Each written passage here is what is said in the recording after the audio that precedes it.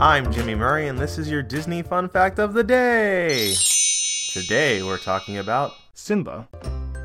Simba is a Swahili word for lion, reflecting Simba's origins in sub-Saharan Africa. It also has other definitions, such as king, strong, born leader, or aggressive. Simba was inspired by the character Bambi from Disney's Bambi, as well as the stories of Moses and Joseph from the Bible. Additionally, several similarities have been drawn between Simba and Prince Hamlet from William Shakespeare's Hamlet, a direct-to-video sequel released in 1998.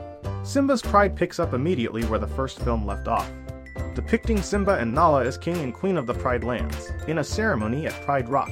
The Pride Lands commemorate the birth of Simba and Nala's daughter Kiara, whom Simba is overprotective of. He discovers that Kiara has disobeyed him by visiting the Forbidden Outlands. Thanks for listening to Disney Fun Facts on the kid-friendly podcast network. Magic sound effect brought to you by Michael Koenig and music by Kevin MacLeod. I'm Jimmy Murray, and this is executive produced by Chris Kremitzos.